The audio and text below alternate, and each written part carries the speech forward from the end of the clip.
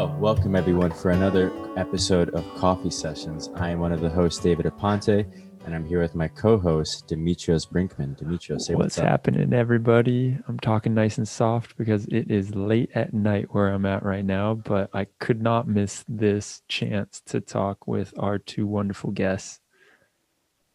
Yes, we have two very special guests with us from Coiled, and I'm going to let them introduce themselves, tell them a little bit about who they are. So we have with us Hugo Bown-Anderson, and we have Matthew Rockland.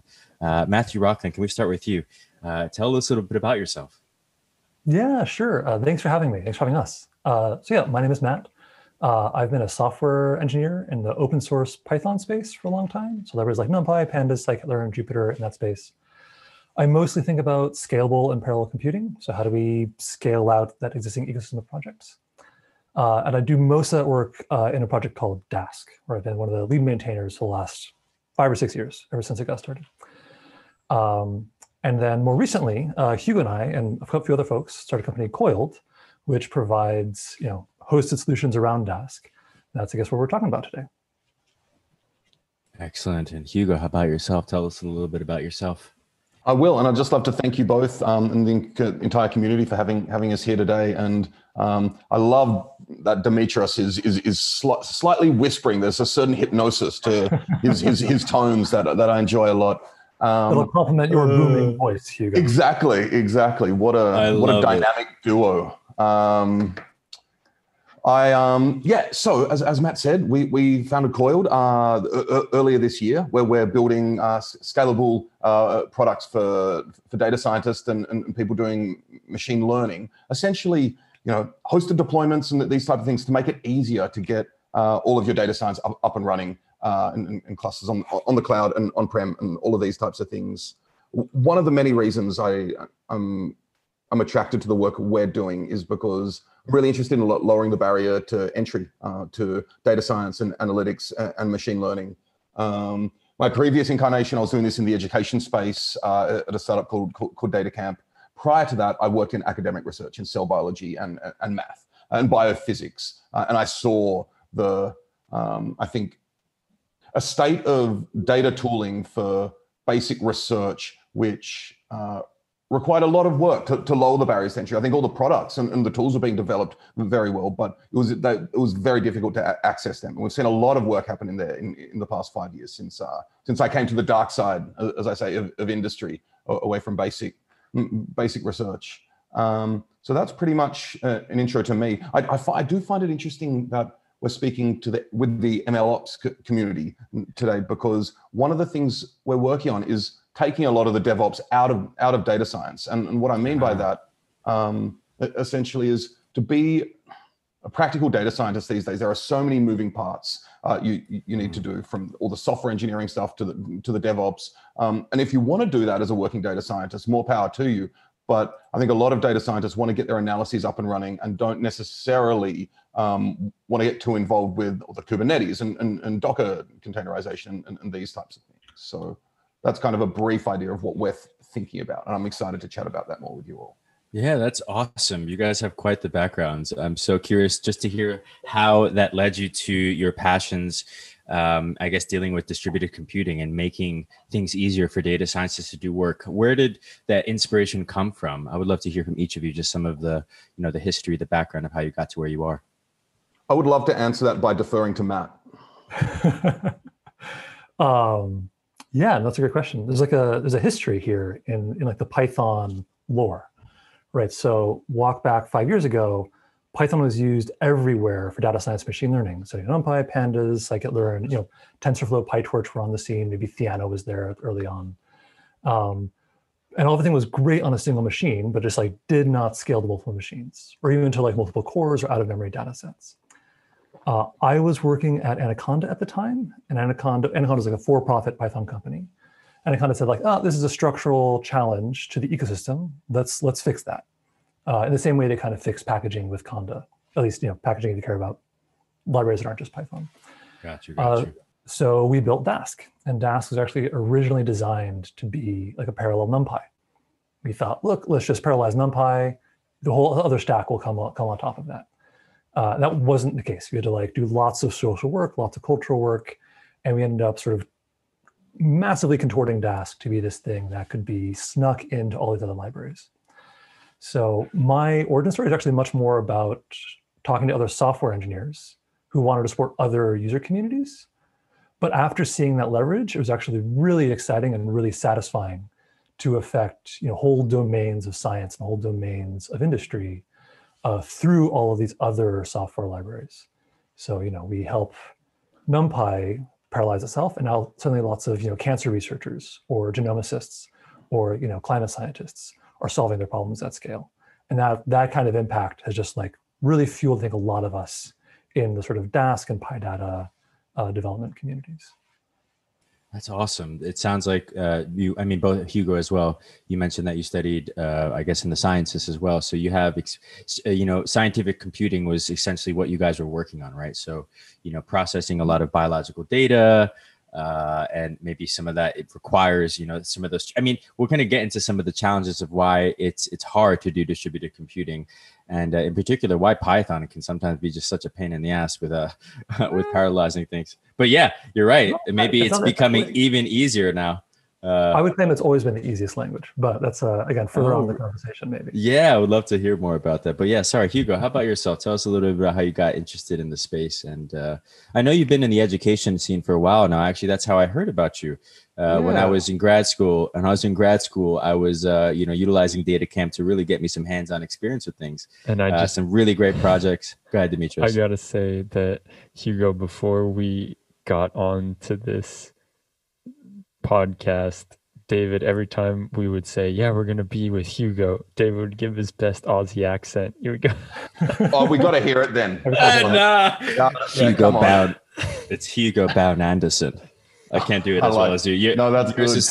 Yours is so rich, man. I love your voice. And it's me. I mean, there's the old joke, right? That Charlie Chaplin later in life entered a Charlie Chaplin lookalike contest and came third. Right. So there will be a day when I am no longer the best me impersonator. But you mentioned something really, really important about, I think, access to tools and skills. And my background you're right, I did work in basic research. I also worked with a lot of biologists. I worked in a research institute with hundreds of research biologists who were generating a lot of data, and they didn't have the tools or the skills to actually analyze them. And at that point, I realized that, in addition to basic research, I could play at least a small role in enabling researchers to have access to the skills and tooling that will allow them to do their work and feel nourished in doing their work. And one side of this is education, as has become really apparent, particularly with the large amounts of data being generated now after the hype of big data has died down, and the size of models that we need to build in some places these days. And to be clear, small data and small models is like, I always encourage people to figure out how to optimize their pandas code before going and using Dask, right? And do you need, plot your learning curves? Do you need all this data? Because the answer may be no. But if you do, there has been a serious lack of enterprise tooling to do so. I think a lot of the OSS stuff plays an incredible role for individual contributors, but for organizations at large who are adopting open source software at scale now, we need a really fat long tail of companies to support these endeavors. And that's one of the several origin stories of Coiled as well. Matt half jokes that he didn't necessarily want to start a company, but there were so many requests and such a need that it made sense for us to do this at this point in time. I think, so working in a drug discovery company at the moment, I deal with scientists all the time. And it's an interesting dynamic, kind of the mixing in science and I want to say maybe engineering or technology, because the rate at which they move, software engineers are so focused on speed of deployment, right? Getting things out into production quickly. While researchers, their road is a little bit all over the place, but that's so important, especially for machine learning and data science. It is largely experimental, and one of the challenges that we deal with, and we're often talking about is how to, minimize the errors that happen from taking these research ideas and getting them into production. And not only for production, but being able to utilize the right tools for the right jobs. Because a lot of the times you end up making your own ad hoc solution, which is what a lot of data scientists end up doing, right? They end up, doing whatever it takes to make something work. But one thing I wanted to highlight, and it's something that it's kind of implicit in some of the things you guys are saying. It sounds like there is a close relationship between best practices and tooling. That somehow the right tooling can enable actually some right practices. And I wanted to ask you guys a little bit more about that. What are your thoughts on just that relationship? Do you think that that's there, or are they two separate things? Yeah, that's a good point. Maybe I'll agree with you in two different ways. Like, I think as a software engineer, I first want to do something 20 times before I realize I want to build a library around that, right? And so software, to a certain extent, encodes best practices. Second, what I would say is software also allows you to communicate best practices to people who have no idea about those practices, right? So like the data scientists that we're all talking about have no idea the best practices around security, right? That's not something that like they're going to have best practices around. We're gonna do that a bunch. We're gonna write some software, and we're gonna communicate those practices to other people with software, or more likely with services, with other systems. And that's really, where companies like Coiled come in, is where software like Dask comes in. People don't know how to do a distributed join on GPU data frames, right? It's hard. There's like 5 different software packages you can sort of throw together to make that happen. Yeah. Well, one of the things that I was doing some research and reading about Coiled, and I took some things that I thought you guys really cared about, like to highlight them. So one of them is data literacy. Let's talk about data literacy. Why is that important to you guys at Coiled? Well, I think it's probably more important further up the funnel, so to speak. I do think that the type of people who are using Dask already are relatively data savvy and data literate, pardon me. But I do think it's incredibly important it almost encodes best practices around reasoning about data and understanding data. And I do think we also need literacy around distributed compute. And what I mean by that is it's on a need to know basis, but when you think about different stakeholders in an organization with respect to data and distributed compute, you have team leads, you have individual contributors, you have ICs, you have certain people at C-level. And I suppose what I mean by distributed compute literacy or data literacy is they know what they need to know to do their jobs with respect to these technologies. And I think everyone needs to be becoming more data literate. And if you're in an organization that does distributed compute, you need to have a certain amount of distributed literacy in order to do your job. And maybe it's minimal, or maybe it's getting more and more. One other, and this is slightly tangential, but it's about building data products. So good. Example I think about is, let's say we have a chief people officer or a head of HR who uses a machine learning product to in their hiring flow, right? Let's say at the top of the funnel, right? Do they need to know about k-fold cross-validation? Probably not, but they do need to know about the difference between false positives and false negatives, as opposed to just pure accuracy, right? And confusion matrices, and understand the biases implicit in this type of stuff. Now, in terms of building best practices into products, a product like that could actually inform any user of this along the lines of what's happening in there. So that kind of speaks back to this idea of encoding best practices in software and products as well. Because the danger is in building products that can do like data stuff at scale, we may be equipping people to be dangerous as well. So having best practices and education built into products in that respect, I think is key. That harks back to Matt's point of individual contributors who maybe don't understand, like data scientists who don't understand the ins and outs of security and authentication and data access and that type of stuff. If you can build that into the product, so the IT people maybe have the access to that and understand what they need to do there, but abstract away all the details that the individual data scientist doesn't need to know. I think that's best case scenario. Yeah, that's awesome. So there's this trade-off here, right, where you want to, broaden access. You want more people to have access to not only compute, but the right tooling to utilize that. But then you also want them to know only what they need to know, right? There's not, like a data scientist has to often wear a lot of hats nowadays. There's been a lot of talks we've had in the past around, being a full stack data scientist. But sometimes, in my opinion, it's actually counterproductive.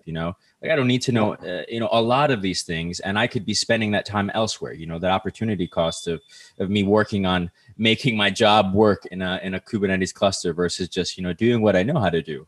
And I think that there's a balance there. How do you guys think about that balance between enabling data scientists to have a lot of power, right? Powerful compute, but also use that wisely? Because I'm sure there's some concerns from like an SRE about resource utilization and underutilization, overutilization, things like that. Yeah, and a lot of that is just about visibility, right? Can we surface what's going on to the user so they understand if things are fast or slow and why they're fast or slow? Can we surface things to IT so they're aware of, how utilized is their cluster? Should they be putting controls in place? Can we surface things to the person whoever's paying for stuff? How much money did we spend parsing CSV files last month, right? How much would we save if we switched to Parquet, right? And so I think, so coupling that power with visibility, with observability, might be the term that this community responds to, I think is critical. It's also really fun too. Like it's actually, so like Dask famously has this dashboard, which people love. It's very, very visual. And the secret is that dashboard was designed not for users, it was designed for me. As I was building out algorithms in Dask and thinking about heuristics. Like I needed that to make things good. But now as a result, like that visibility goes to everybody. And that really, I think, elevates the level of understanding of everybody that's touching that system.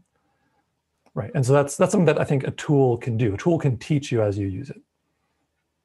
Yeah, and maybe, and I don't know if you were thinking about that as well, but when you're actually utilizing these things in production or whenever you're doing your work, it's important that the monitoring process also has just as much care, right? You're thinking about what's going on, not only usage, but we've talked about this before when you have a model in production, and you're monitoring its prediction values over time to see if drift occurs, or if your features are just going all over the place. And that to me is not just about finding bugs, but about again reducing the bust factor, I guess, sharing knowledge, making sure that more people are included in this process. This is something we're going to talk about as well, where there's various stakeholders in a data science team, right? And there needs to be, and maybe we shouldn't even just kind of get to that.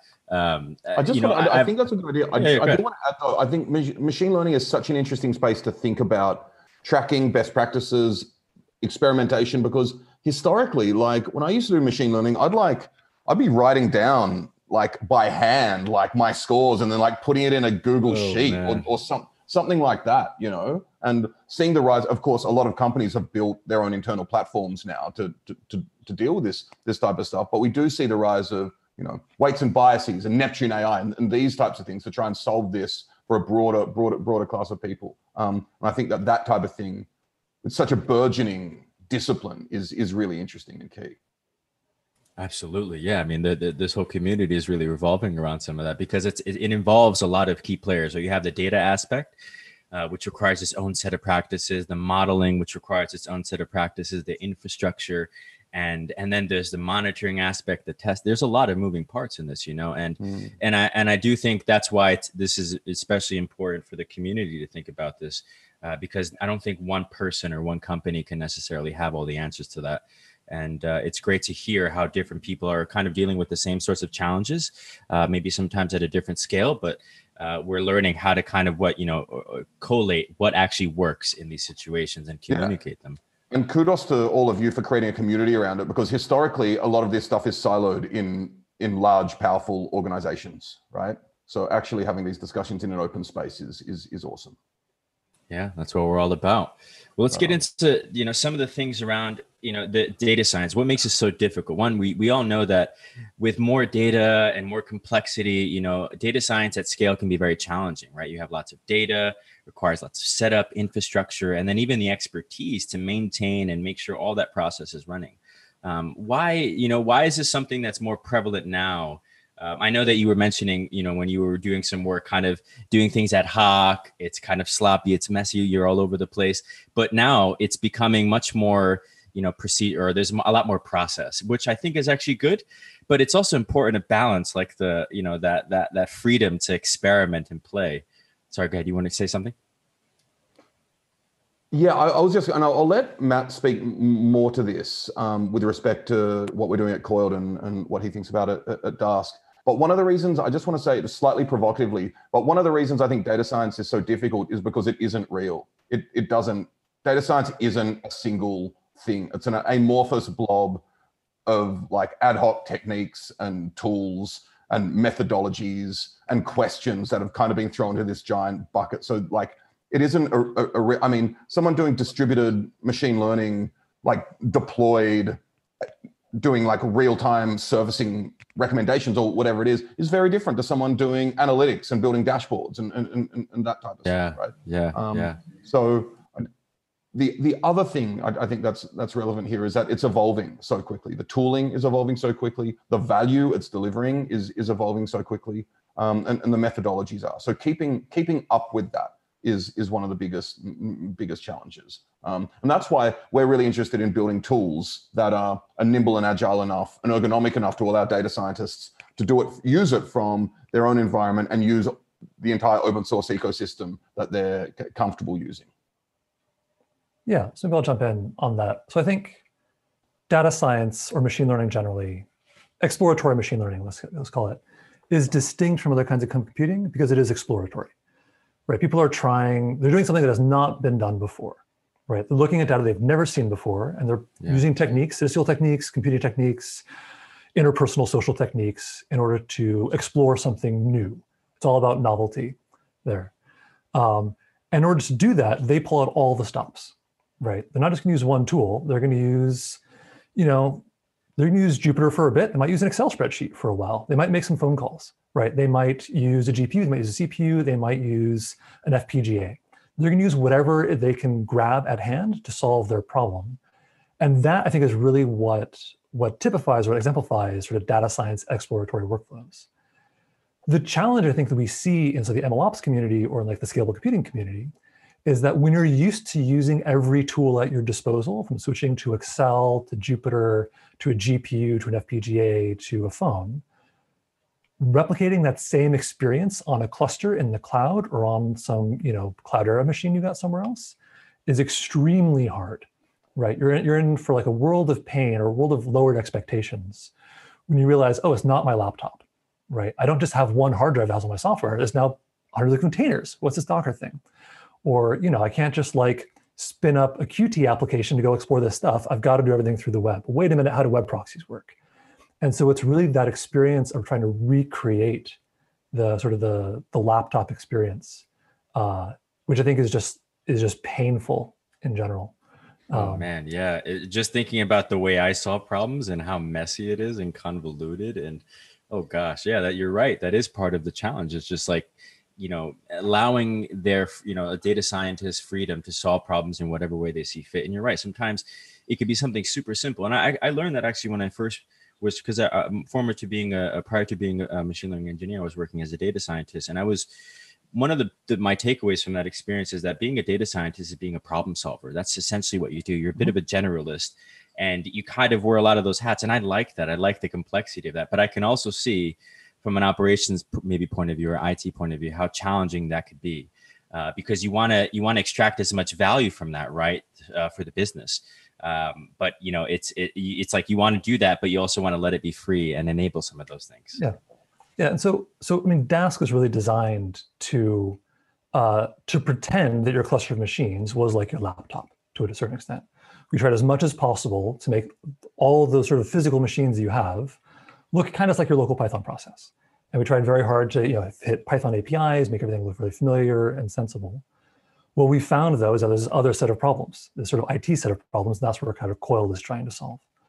But it's all about that sort of bringing the exploratory local experience to larger and larger scale and trying to hide or pretend that these other challenges don't exist, when in fact they very much do. That's right, finding the right set of abstractions. Well, one thing I'm super interested in is open source. And I know that you guys are very passionate about open source. I know we at the community are as well.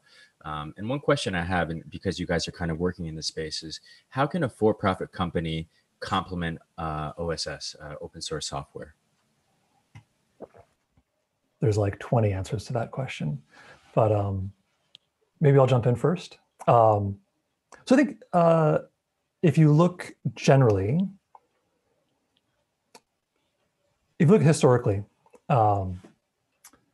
at maybe previous technology stacks, maybe like SAS and Oracle, large companies bought a large technology stack and a bunch of support around that stack, and they were happy for a while. And then eventually, the open source came in and it just blew away those technology stacks. Hadoop came in, Python came in. Company says, this is great. This software is way better. We don't have to pay for it. Awesome. But when they threw out those large companies, SaaS, Oracle, whatever, they also threw out a lot of other things that were attached to the software. They threw out, like a support contract. They threw out a system to distribute that software. They threw out, paying the developers who are actually fixing bugs, or a relationship with those developers who are fixing bugs. And I think what we're seeing is all of these sort of open source companies are fitting different parts of what was sort of left behind from these large sort of software monoliths. They're providing support is a very easy play. They're providing funded development. They're providing managed services or hosted versions of software, like what Coiled does with Dask. And that, I think, is a very clear benefit for everybody. Additionally, I think we have these sort of two communities, these sort of business communities, and we have these sort of open source development communities, and they actually don't know how to talk to each other. Right? There's no way that like Ford or GM is going to open up a contract with the Pandas developers. Right? They're not a legal entity that you can really engage with. So you need this sort of interstitial group that can talk to both groups. I think commercial open source companies can serve that intermediary role, which is as much a business role as it is a social one. I'll build on what Matt has said by first stating that the question you asked is one of the most important questions of now, hands down. And to kind of signal that, I'll quote, Matt's heard me quote Brian before, but Brian Granger said at the second JupyterCon, it was a great talk, I think it's online, and as a physicist, he of course framed it as a phase transition. He said, we're going through a phase transition in which no longer, previously, institutions had individuals using open source. But the phase transition is going to a point where organizations and enterprise are adopting open source at scale, right? And you look at, I mean, big examples involve Walmart and Capital One and JPMC, several of which actually used us for what that's worth. But what that speaks to is the fact that we do need to figure out how enterprises can adopt OSS as successfully as possible. Matt signaled a variety of challenges there that for-profit companies can help to solve. I also, and I haven't developed this a lot, so I'd be interested in your thoughts on this, but I do get the sense, besides a few edge cases, OSS tools are really good for ICs, but they don't necessarily ICs. solve all the, individual contributors. Yeah, sorry. So they don't necessarily solve all the large-scale institutional challenges. So if you think of an organization like a network, right? OSS is really good at solving for the nodes, but not necessarily for all the edges, right? And so if you want to solve for edges between IT and data scientists, management and data scientists, IT and management, you do need, in this framework at least, one way to solve that is for-profit companies providing support training, but also building products to solve for these types of challenges. I'm picturing the graph. I see it in my head right now. And one thing that the edges, man, focus on the edges. One thing that I was just going to mention on this is, if we look at the last 10 years, some of the biggest companies have been these open source companies, besides what just happened recently with Snowflake, right? Like you have some gigantic companies, and I was just reading about an article on Medium, I'll try and link to it in the show notes, about basically like how open source is eating the world. It's taking over in a way. And really, I think that shows the viability of it. It shows that it is something that is people preferred in a way. And so to make money off of it, I find really interesting with the companies, how they're deciding to create a business plan around it.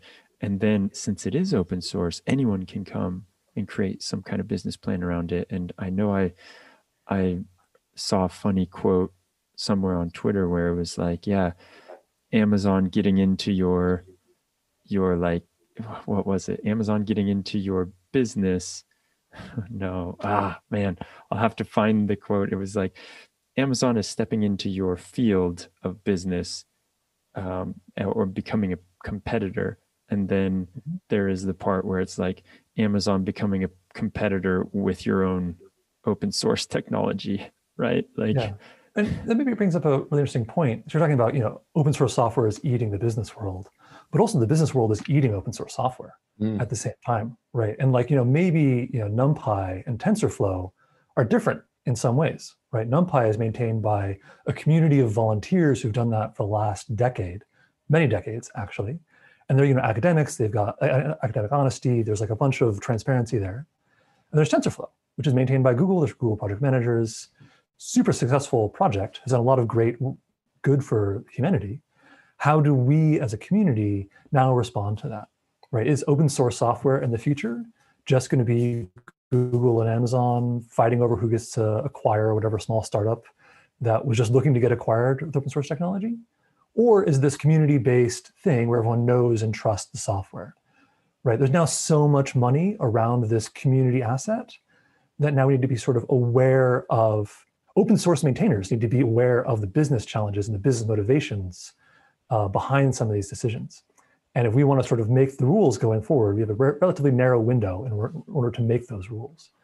And that's something that we need to think about a little bit if we care about the sort of community nature of open source. Maybe we don't, right? Maybe there's different levels of open source. We may care about some versus others. Well, I think we do. And I think it comes down to some form of segmentation, right? Because you're absolutely right. TensorFlow is quote unquote open source. Is its governance model one that we think of and resonates with us as people in the open source community?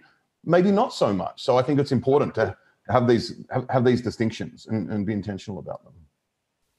Yeah, and one thing that somebody just brought up in actually our Slack was how in a real open source project, a really well-run one, is where not only one person makes money from that project, right? Where it can create an ecosystem of different companies that are thriving from that. So that's another thing. If it has the scope and it's big enough, and I instantly think of something like Kubeflow.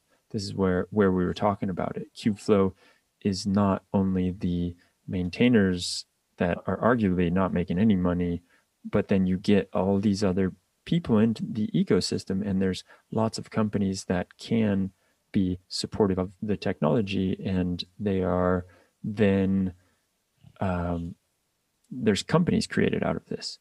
So this is really challenging, as I'm thinking about some of the points you guys are making. Like I can't quite wrap my head around it. And I would be, if I was a business and I had to think about some of these things, it'd be hard. There's a lot of trade-offs to consider. But one question I have around this is like how, and this is maybe just more my curiosity, how do you encourage more people to contribute to something and to ensure quality? Because I know that can be difficult when you're working with a lot of different people.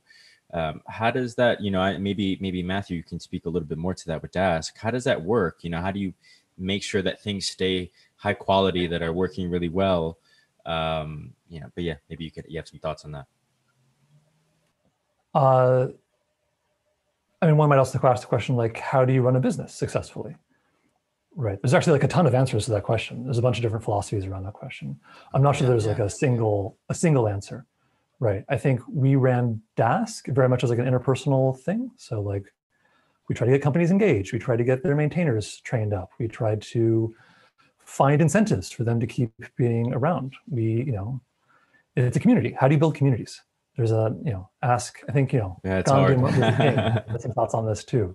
There's not a clear answer to this. That's a longer conversation, I think. Yeah, fair enough. I do think that there are a few things I've seen Dask do and scikit-learn do among other packages really successfully. In terms of at least developing the new contributor space and awareness among new users that it is possible to contribute and not just be a user. And that comes down to documentation. It comes down to like in-person community building sprints. It's not scalable, but that's how these things start. And then simple things like on an issue tracker, having tag for, this is a good issue for a first-time contributor to do, or, work on the documentation to become more familiar with how we deal with pull requests and that type of stuff. And I think opening the space of contributions to a far wider audience is really helpful there. So I wanted to ask real fast a question from Dan. Gerlach, who is a mutual friend of all of us, we all know him. Mhm. He was wondering, like, do you see Collide operating within the Dask ecosystem? For example, will you be developing proprietary extensions or open sourcing all of the core tech? Yeah, so this is a question that we think about when making open source companies. How do you monetize something?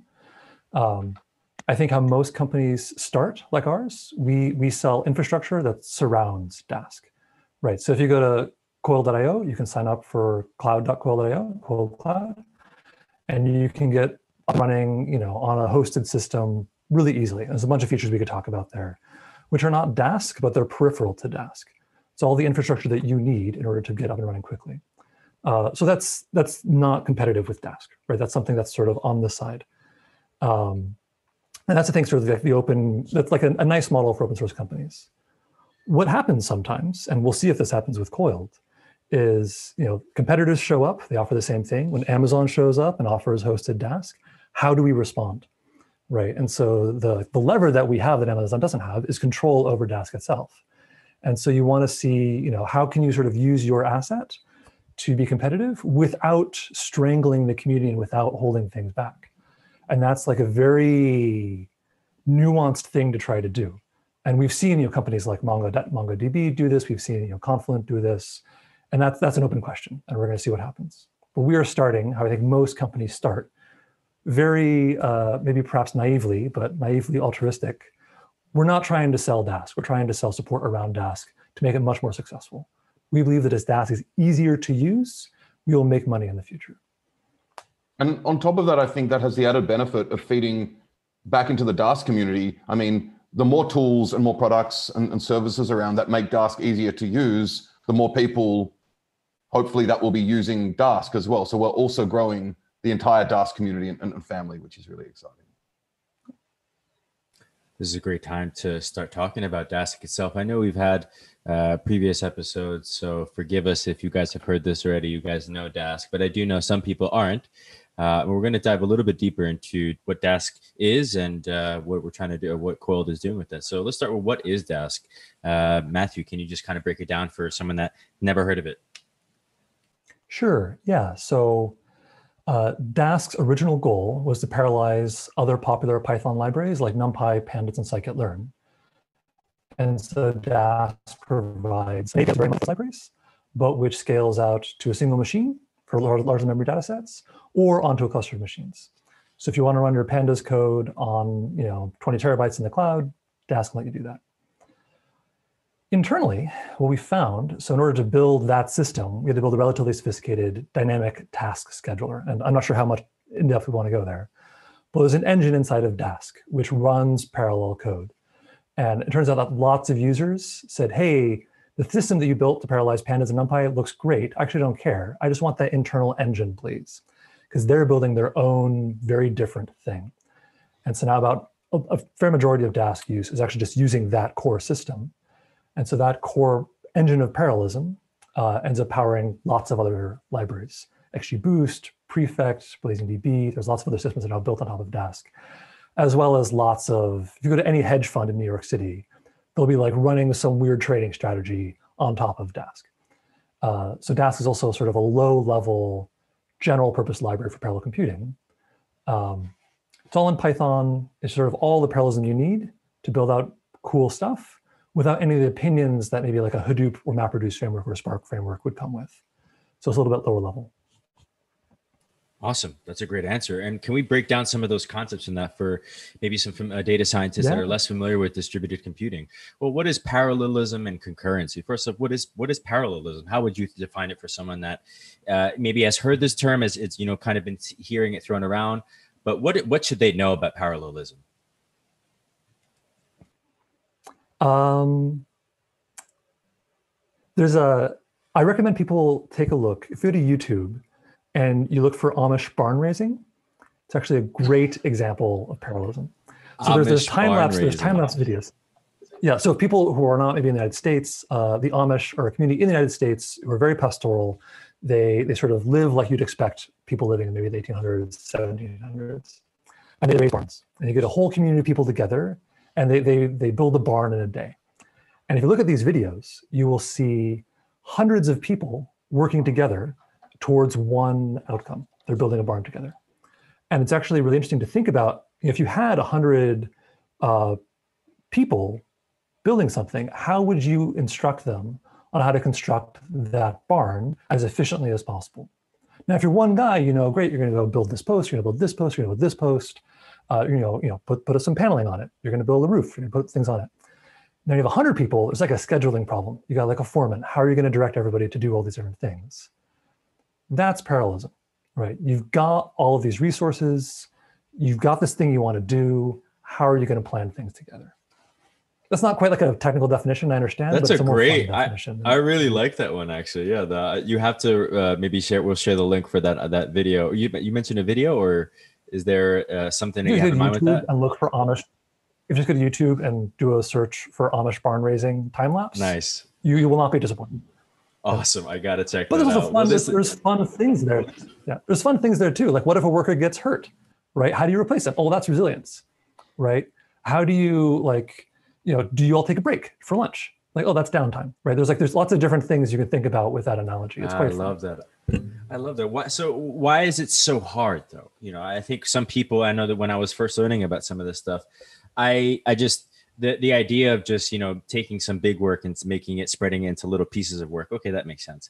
But then why is it so hard to put things back together? Why is it so hard to schedule these things? And in particular with Python, why does Python need a whole new tool to enable that?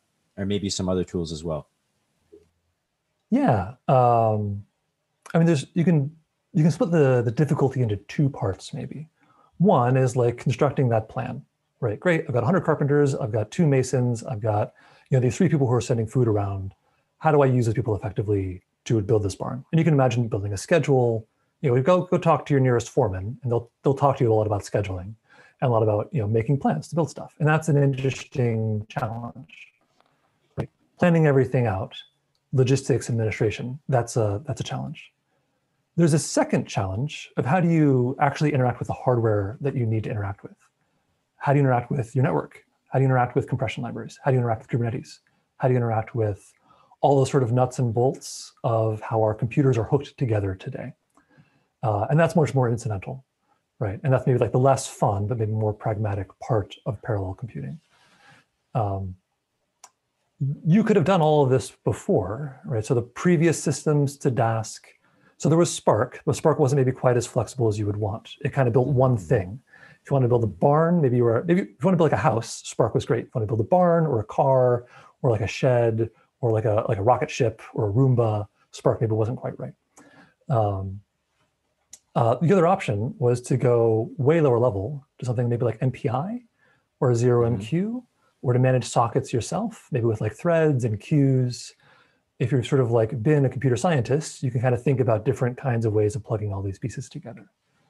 Dask is maybe like the Tinker toys that like have all the common patterns you're going to want, but don't force you to think about, what bytes should I send across this wire in order to signal to this other computer that this other computer has gone down, and how do I make sure that like if that wire goes down during that time, we're going to resend a message, right? So Dask is it's increasing level of abstraction a little bit to make it, I think, easy for most sort of people who are proficient in Python. But it's not raising the abstraction so high that you're up at like the SQL database level where you can no longer really build the barn you wanted to build in the way you wanted to build it. I don't know sounds like, if anyone else caught that, but Matt said, if you want to build a rocket ship or you want to build a Roomba. And I actually usually use the term mechatronic cat when I talk about this stuff. But yeah, Python people do weird stuff, it turns out. Right? Python people do lots of weird things. And yeah, their creativity knows no bounds. Love that. So a couple of things I'm going to kind of move a little bit ahead, but you mentioned before that Dask has the ability to work really well. Sorry, I'm just going to, excuse me one second. Yeah, so it allows you to work nicely with other APIs. So it integrates well with other tools that a lot of data scientists are familiar with. But it also allows you to do some more complicated things like dynamic task scheduling. Can we talk a little bit more about that and why that's useful for data scientists? Oh, 1 second. There you go. I think you have to unmute. Oops. You're muted, Matt.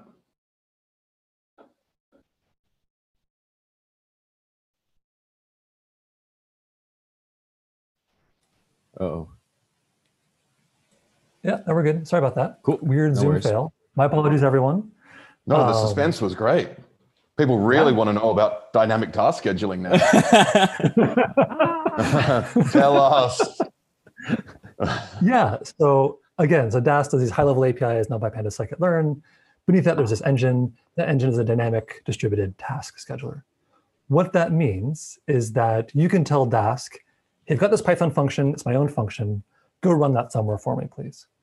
Right. And actually, I've got 100 of those. So go run those wherever you happen to have space. And so Dask will run those Python functions. It could be any function. It could be a TensorFlow train function. It could be something you wrote. And we're just going to run it on the hardware that you give us.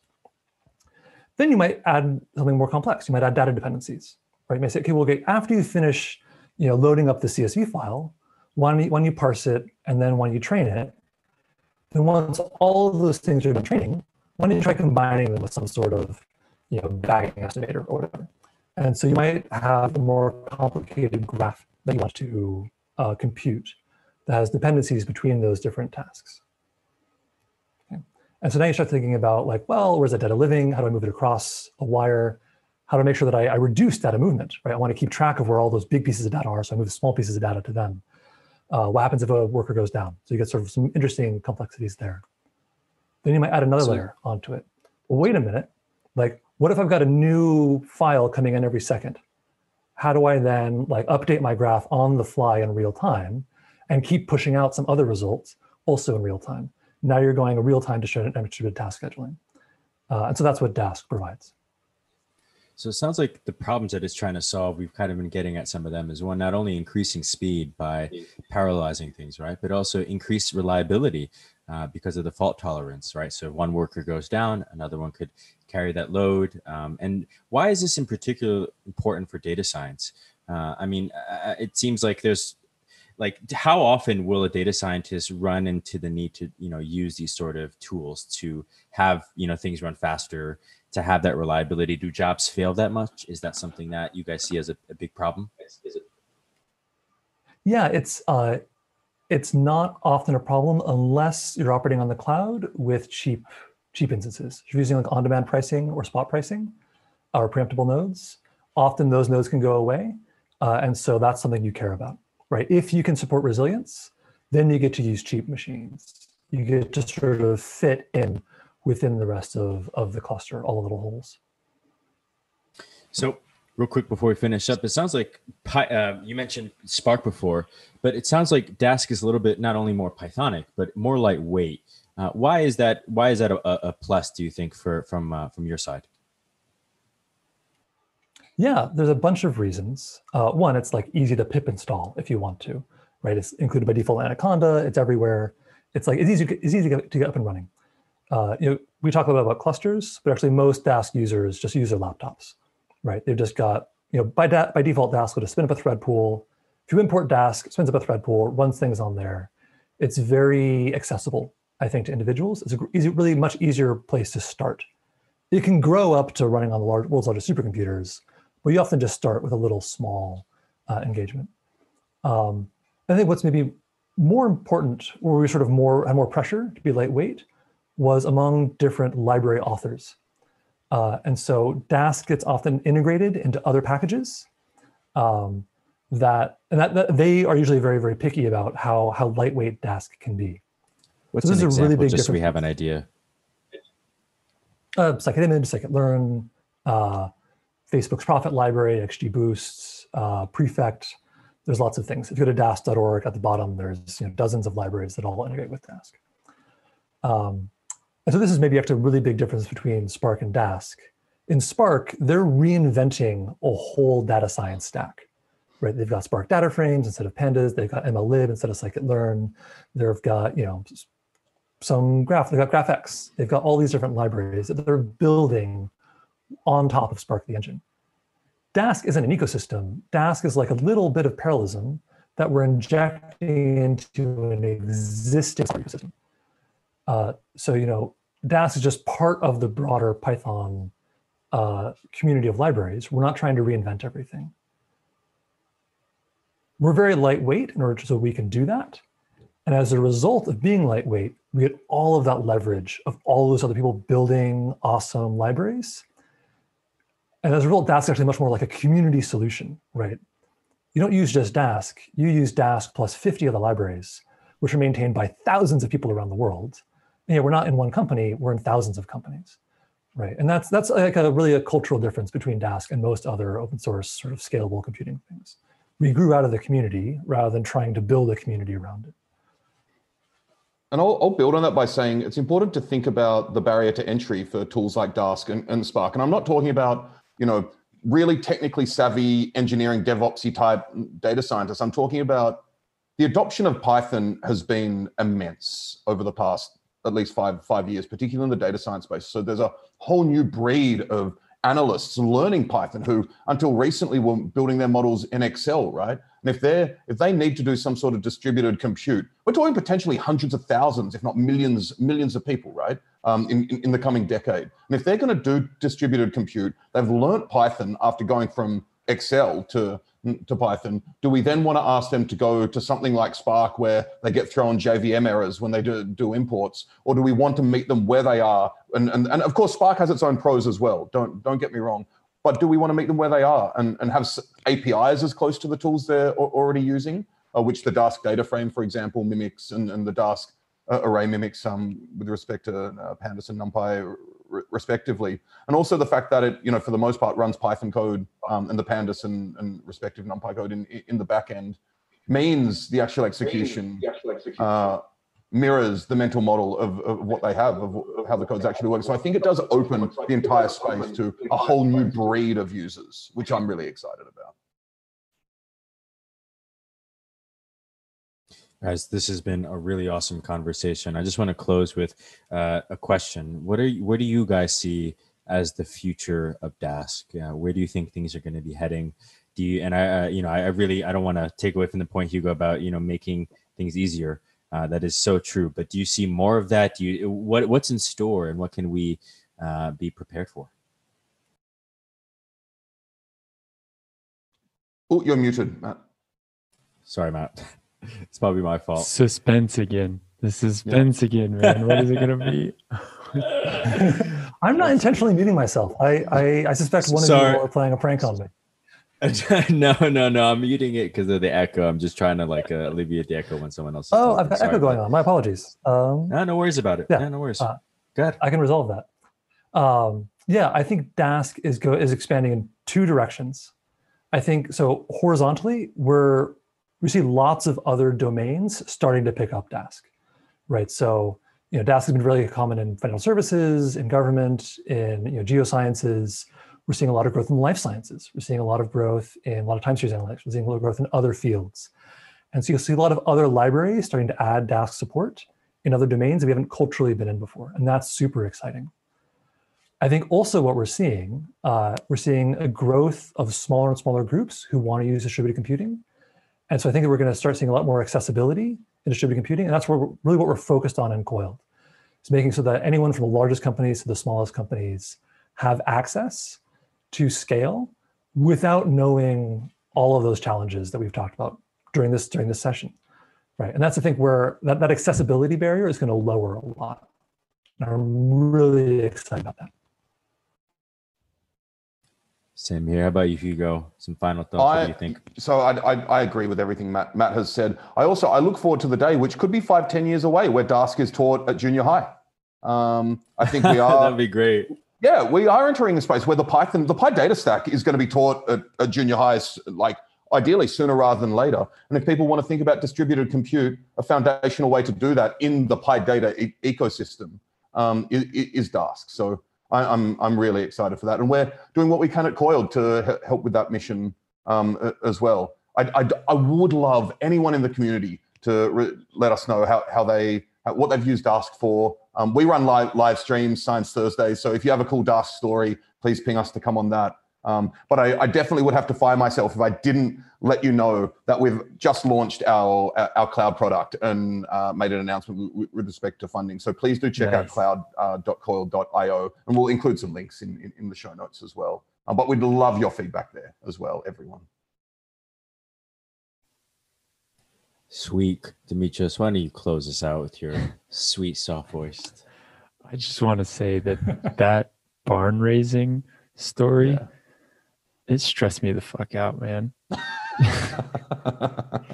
Thinking about that, I'm just thinking about how I can barely coordinate with my wife to make dinner in the kitchen. How can 100 people coordinate raising a barn together? That is nuts. So that's a little off topic, but this has been a very stimulating conversation. I appreciate this so much, fellas. This was like, you blew my mind on so many levels, from the barn raising to just the open source chat. And then, teaching teenagers a little bit of Python. Why not? I like it all. So hopefully, we will be seeing each other again next week, and we'll be talking more with you all. This has been an incredible talk. Really, thank you again. Thank you so much. My pleasure. All right, guys. Have a great evening. Thank you for listening, everyone, for listening in another coffee session. It's great to have you guys. Bye.